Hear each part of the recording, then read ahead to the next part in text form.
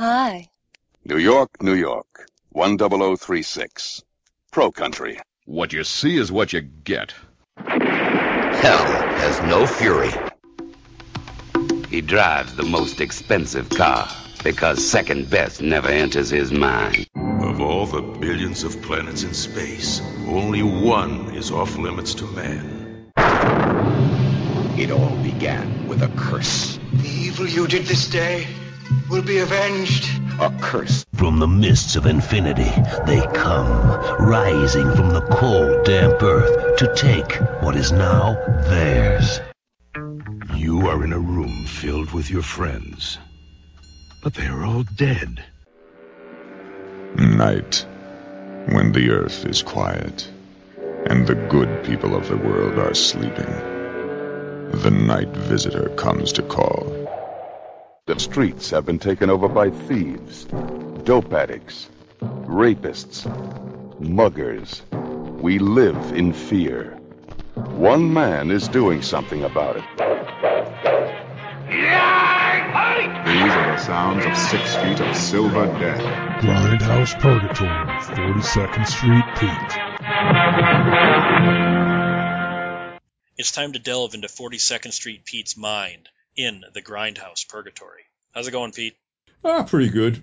I want to say, I don't know when this is going to air. I wanted to say this before, but today I just found out, weirdly enough, at 4:30 in the morning that pro wrestler Balls Mahoney had passed away at the age of 44. So I wanted to extend my condolences to his family and to the fans and to the ECW originals. It's, terrible thing. He was a good guy. Personally, I met him a few times. He was always cool, always joking around, great to be with. So just sad to lose a guy like that. So again, my condolences. Same here. Condolences. We need to talk about the Grindhouse and the theaters, okay, and new formats.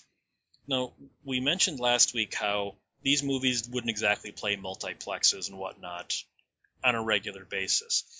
Do you think that the format had changed? Not just 42nd Street, obviously. Obviously, that was being cleaned up. That was being Giuliani'd and gentrified. Fair enough. But do you think these types of movies had to move direct to video because they would not play at malls and suburban multiplexes? Yeah, pretty much. That seemed to be the only place for them to go. I mean, if you can't, certain things, back in the day, like, companies would bring in films they knew they would fail, but as long as they had their 3-day run anywhere, they could get a tax write-off. So they bring in these films, run them at, one of these shitholes. And if, like Dave Friedman said, they'd run a film back then on a Wednesday. And if by, let's say, if Wednesday didn't do good and Thursday didn't do good, they'd yank it by Friday and put something else in there they knew would do good. So, that film, made its 3-day run and bang, they shelve it and they get a tax write-off. So that a lot of films, that's probably, like I said before in the previous program, that's why a bunch of films that I had seen had never seen the light of day, either VHS or DVD, which is strange. So Well, I'm not talking about like re-releasing or putting these out on VHS after the fact. I mean, do you think that VHS becoming the new norm and you not having the drive-in outlet, not having the Grindhouse outlet, do you think that made the films themselves that came after the fact different? That they knew they weren't making this for a drive-in or a 42nd Street audience. They had to make this arguably more mainstream or go direct to video? Yeah, pretty much the ones that, a lot of stuff was going direct to video back then. A lot of stuff was shot on video back then, which was pretty fucking horrible too. I just noticed that a lot of things that probably, were on the cusp of, they'd come out just when the places were folding up or, the drive-ins were getting bought out and dozed over. A lot of those things that had just come out on the cusp of that went right to VHS. So they were still shot on film and still, looked halfway decent. As you have video, you have the new stuff coming out. But then you also had these old movies being picked up by these fly-by-night distribution companies who, let's face it, as much as I love VHS, they didn't really care what kind of print they had usually. They would have a censored print, or they would just have some beat-to-shit print that's out of focus, or the screen was rolling or something. Do you think that these movies were treated fairly when they did come out on video in the pre-DVD era? No, it was a quick buck thing because, we come on, we all know what damn VHS went for back in the day, anywhere from $60 to $100 tape. So, and they're basically were making their money off the rentals, and how many times the thing rented get beat up, whatever. So yeah, then like the stuff that we like came out in the big boxes from low end companies that really didn't give a shit. So you got what you paid for. I mean, all the Italian stuff back then was the theatrical set cut versions. So Well, see, that's what people don't understand too, because you tell them you've seen something and they go, well, how did you miss this? How did you miss that? Because it wasn't fucking there. That's why. What I mean is something like Corrupt, the Harvey Keitel, John Lydon Italian movie that was shot in New York. It's also called Bad Cop, Corrupt Cop. It's got, as an Italian movie, it's got 14 different titles. Yeah. I know it as Corrupt. There are no known uncut prints. Every single print is a TV print that has the swearing literally silenced out. Every VHS release, all the DVD releases. Even Harvey Keitel was asked about it, and he's never seen it without the swearing beeped out. How can there not be a single known print of this movie that is not the TV cut? Somebody has to have a print of this thing around, don't they? I would think so. Nobody's found it, though. But then again, it's like the same thing as Tree on the Meat Hook. Nobody's ever come up with a film print of it to transfer. Why, I don't know. Can you really blame the VHS companies then for just putting out the print that they got? Because I know Charles Band, whether you love him or hate him, people would complain sometimes about some of the prints he would put out on Wizard Video and all that, and on Meta Video in the early days. And his defense, I think, is a valid one. That's the print we got. That's the print we were given. You can't make gold out of a turd. So is it really fair to blame the VHS companies for putting out shitty prints if that's what they're given? No, it depends on what they want. Depends on what they got. Like anything else. I mean, how many of those, public domain Lugosi films have you seen that are all chopped up and, have burns and splices through them and shit?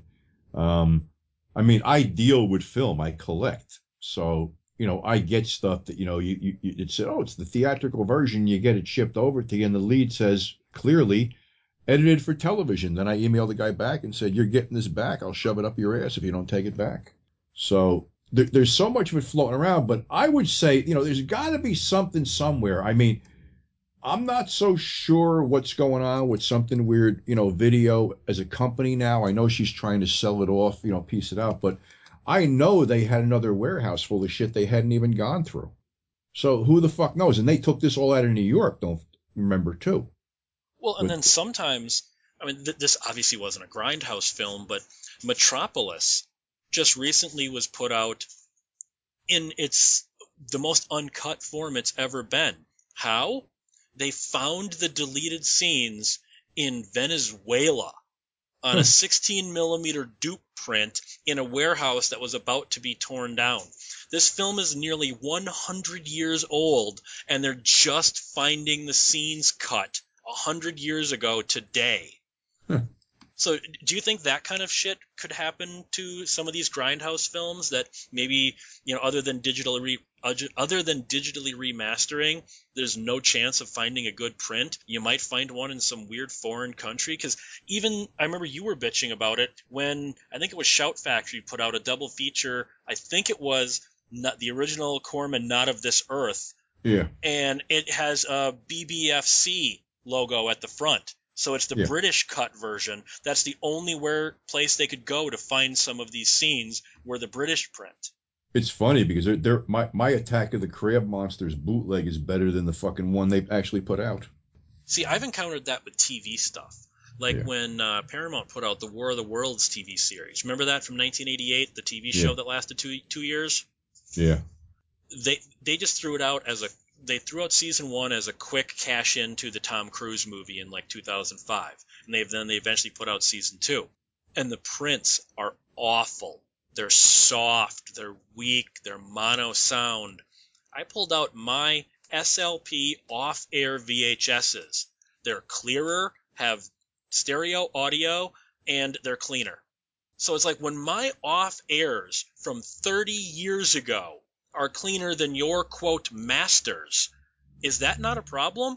Well, another thing too is, and like, I don't know how recent, well, we're going, decades into this fucking technology and shit now, but like, when I used to talk to guys like, Dave Friedman, Nick Phillips and all them guys, they never envisioned anything past a theatrical release. So, all this stuff was like tossed in fucking warehouses and film depots and all this other stuff, and I know film deteriorates over a period of time if it's not kept up on. So, they never thought this stuff was worth the fuck. Then all of a sudden, like I say, you gotta give credit to something weird for opening the gates, because him and Friedman cut a deal. Friedman was happy with it. He turned them on to other guys that pretty much were sitting on piles of stuff. So all that stuff came out. Whoever has the rights to it now, I have no idea. What about so-called lost Grindhouse films, such as arguably one of the most famous ones? It was a gay porno called Him. You remember this? 1974. It was a gay porno about a man losing his faith and then Oh, he came back literally as Christ or fucking something. Jesus, yeah. Yeah, And yeah. it was called Him. Yeah. There are no known prints. All that exist are some reviews in like Screw and Hustler and some other things, some playbills and some people that remember seeing it. What about a movie like that? Do you think they'll ever accidentally stumble upon a print of Him? Somebody probably has it in a collection, because a lot, don't forget, a lot of guys, kinky guys, collected shit and didn't want anybody else to know they had it. There's famous stories about shit being tossed in a dumpster and set on fire because certain people didn't want to know that other people had it. Who the hell knows? I mean, there's certain stuff, obviously with the porn, nobody ever thought any of that stuff was going to be worth the fuck, so they never kept it up, especially obscure little pieces like that. Who knows? It's like hope springs eternal. Like there's one I'm looking for, Deep Sleep. Alfred Soul did that one, the same guy who did Alice, Sweet Alice. And I saw that theatrically. I haven't seen it since. Nobody seems to have it. Well, I mean, it's not even with Grindhouse films. There are TV shows that don't exist anymore other than fan copies. Or Yeah. do you remember an old horror radio show from the like 40s or 50s called Witch's Tale? Yeah, vaguely. The guy who made those, there was like 50 or 60 episodes made, and it was the same guy who wrote them all. He went crazy in the 60s and decided that these were his and no one else had the rights to them, and he burned all of the original copies.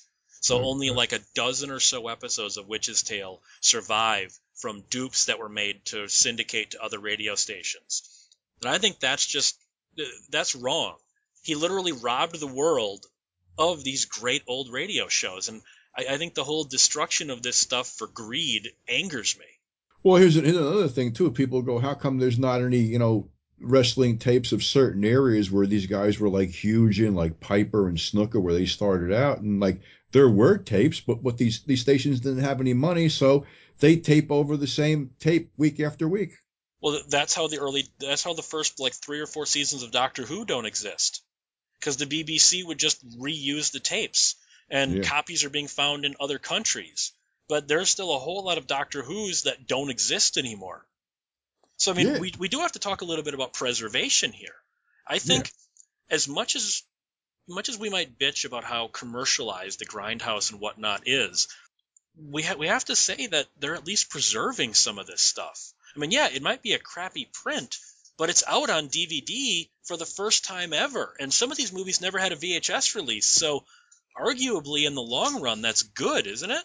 Oh yeah, well you look at the companies that really give a shit, like Grindhouse releasing, Blue Underground, Vinegar Syndrome, Severin. I mean, you can tell these guys, and Massacre Video is another one. You can tell these guys they really give a shit about their product. They try to track down all the original elements, and they package it up. I'm not, I'm not a Blu-ray advocate by any stretch of the imagination. I hate buying the same fucking movie over and over again. The Blu-rays that Grindhouse releasing puts out, I will buy, I bought Cannibal Ferox, Cannibal Holocaust. I think Bill Greffey told me they contacted him because he's the only one they could find alive that actually worked on I Eat Your Skin. Because I guess they're going to throw that in as an extra, like the way it was released when they do the I Drink Your Blood Blu-ray. Well, but then you got ones like Vinegar Syndrome that actually go so far as to, like, their DVD of Sugar Cookies. Remember that early Lloyd Kaufman, Yeah. Oliver Stone movie? Yeah. That movie has never, I bet the theatrical print never looked as good as that Blu-ray does. It looks almost like a new movie. Yeah. So, I mean, that's the kind of love that goes into this. And I remember a stand-up comic friend of mine said, who the fuck needed Sugar Cookies in this kind of quality? Well, actually, he's right because see, some people don't get it, and like, how in that Grindhouse they put in all those tears and burns and shit like that. Well, people go, "Oh, you use a program to do that on your releases?" I said, "No, my films are that fucked up," and they are from being run. So that gives it a certain ambiance. And what some people don't realize is, and I'll give you an example. I mean, Synapse does a great job restoring stuff, but on the Exterminator, it looks too fucking clean. It looks like a fucking after school movie. See, a lot of these guys don't get it is, if you're going to throw shit back in, throw the gore back in. That's what people fucking want to see. They don't want to see these fucking stupid subplots, these, romantic subplots or something leading up to nothing.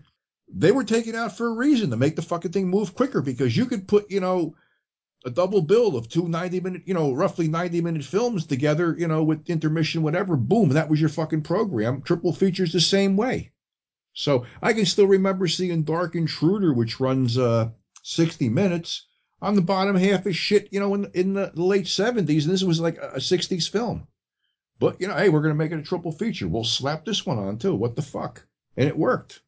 Well, yeah, some of this stuff is too clean.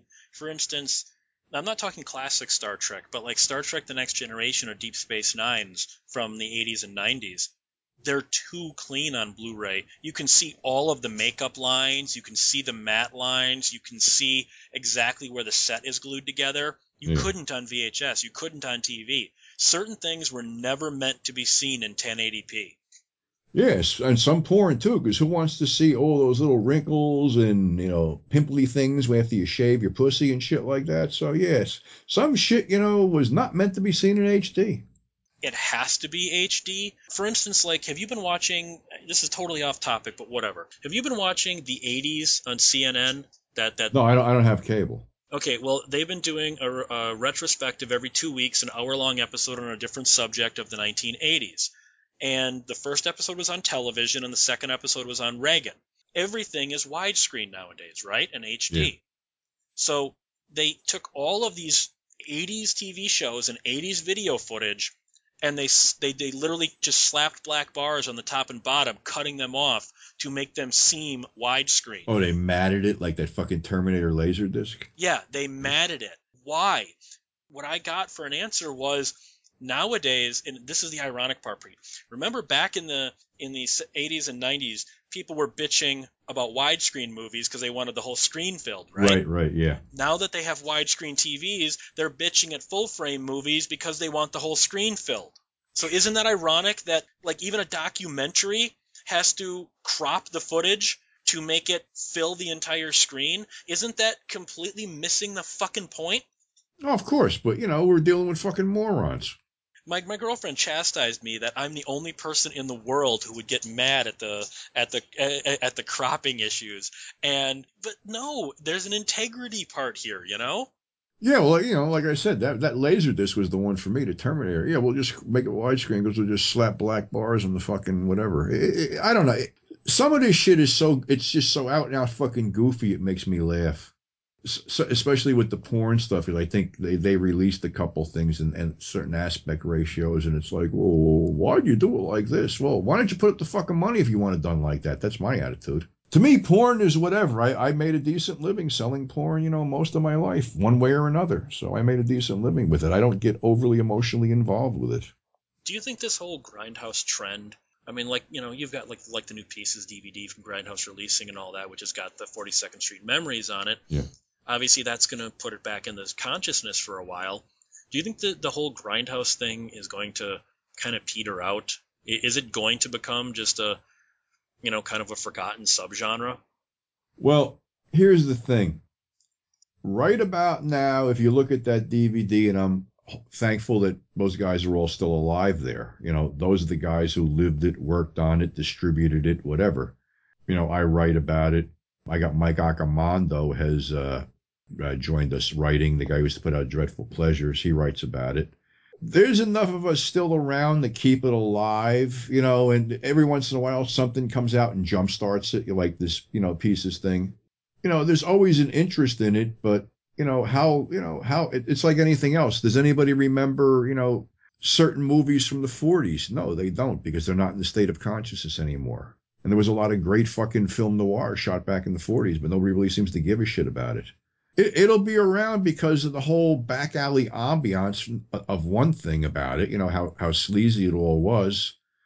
But the true pioneers that did it, most of them are gone, and the hanger-oners like me, we're all up there in age.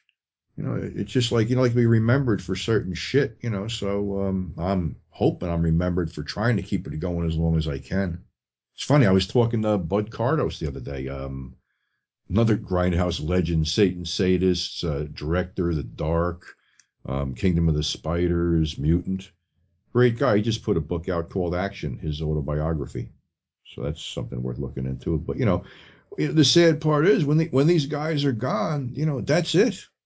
And a lot of these guys are like way up there in age. When they're gone, that's the end of it.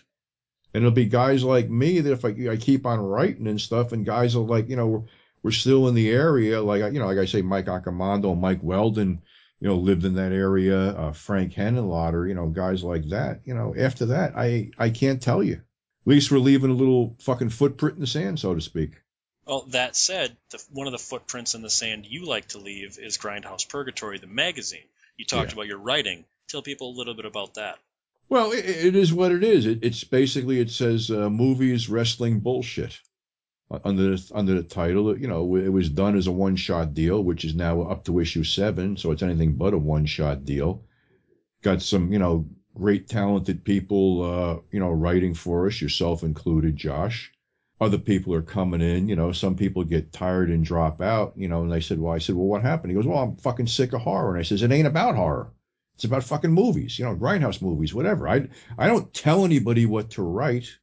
I encourage people to do, write what they're passionate about. I mean, people were asking me about Kung Fu movies, so I got a hold of a friend of mine, Ken Burnett, and he's into this stuff. I say, hey, you want to give it a shot? Write something for it, because that's really not my forte. And when it's not my forte, I'm not going to bullshit my way through it. I'll defer it to somebody who knows what they're doing. When Amber Lynn was at Cinema Wasteland, I'm not a big Amber Lynn fan. The weird part is my only, run with her would be, yeah, she looks nice and sold a lot of videotapes, but I never was watching her. So Dave Koseki from Liquid Cheese is a real big fan of hers. And I said, hey, you want to do the panel? And he goes, really? I said, yeah, you know more about it than I do, so go ahead, take it.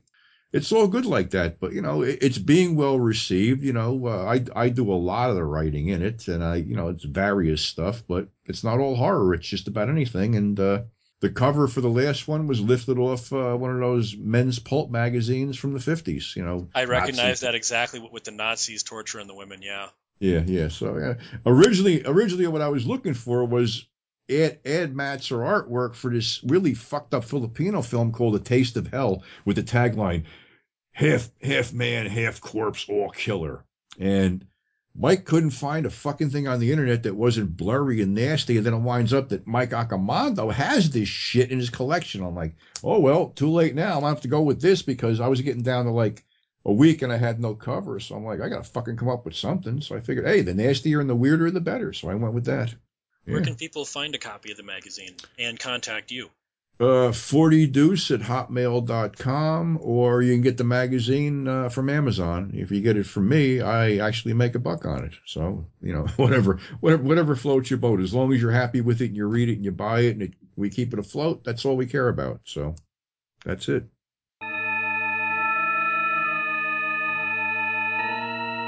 This has been a 1201 Beyond production.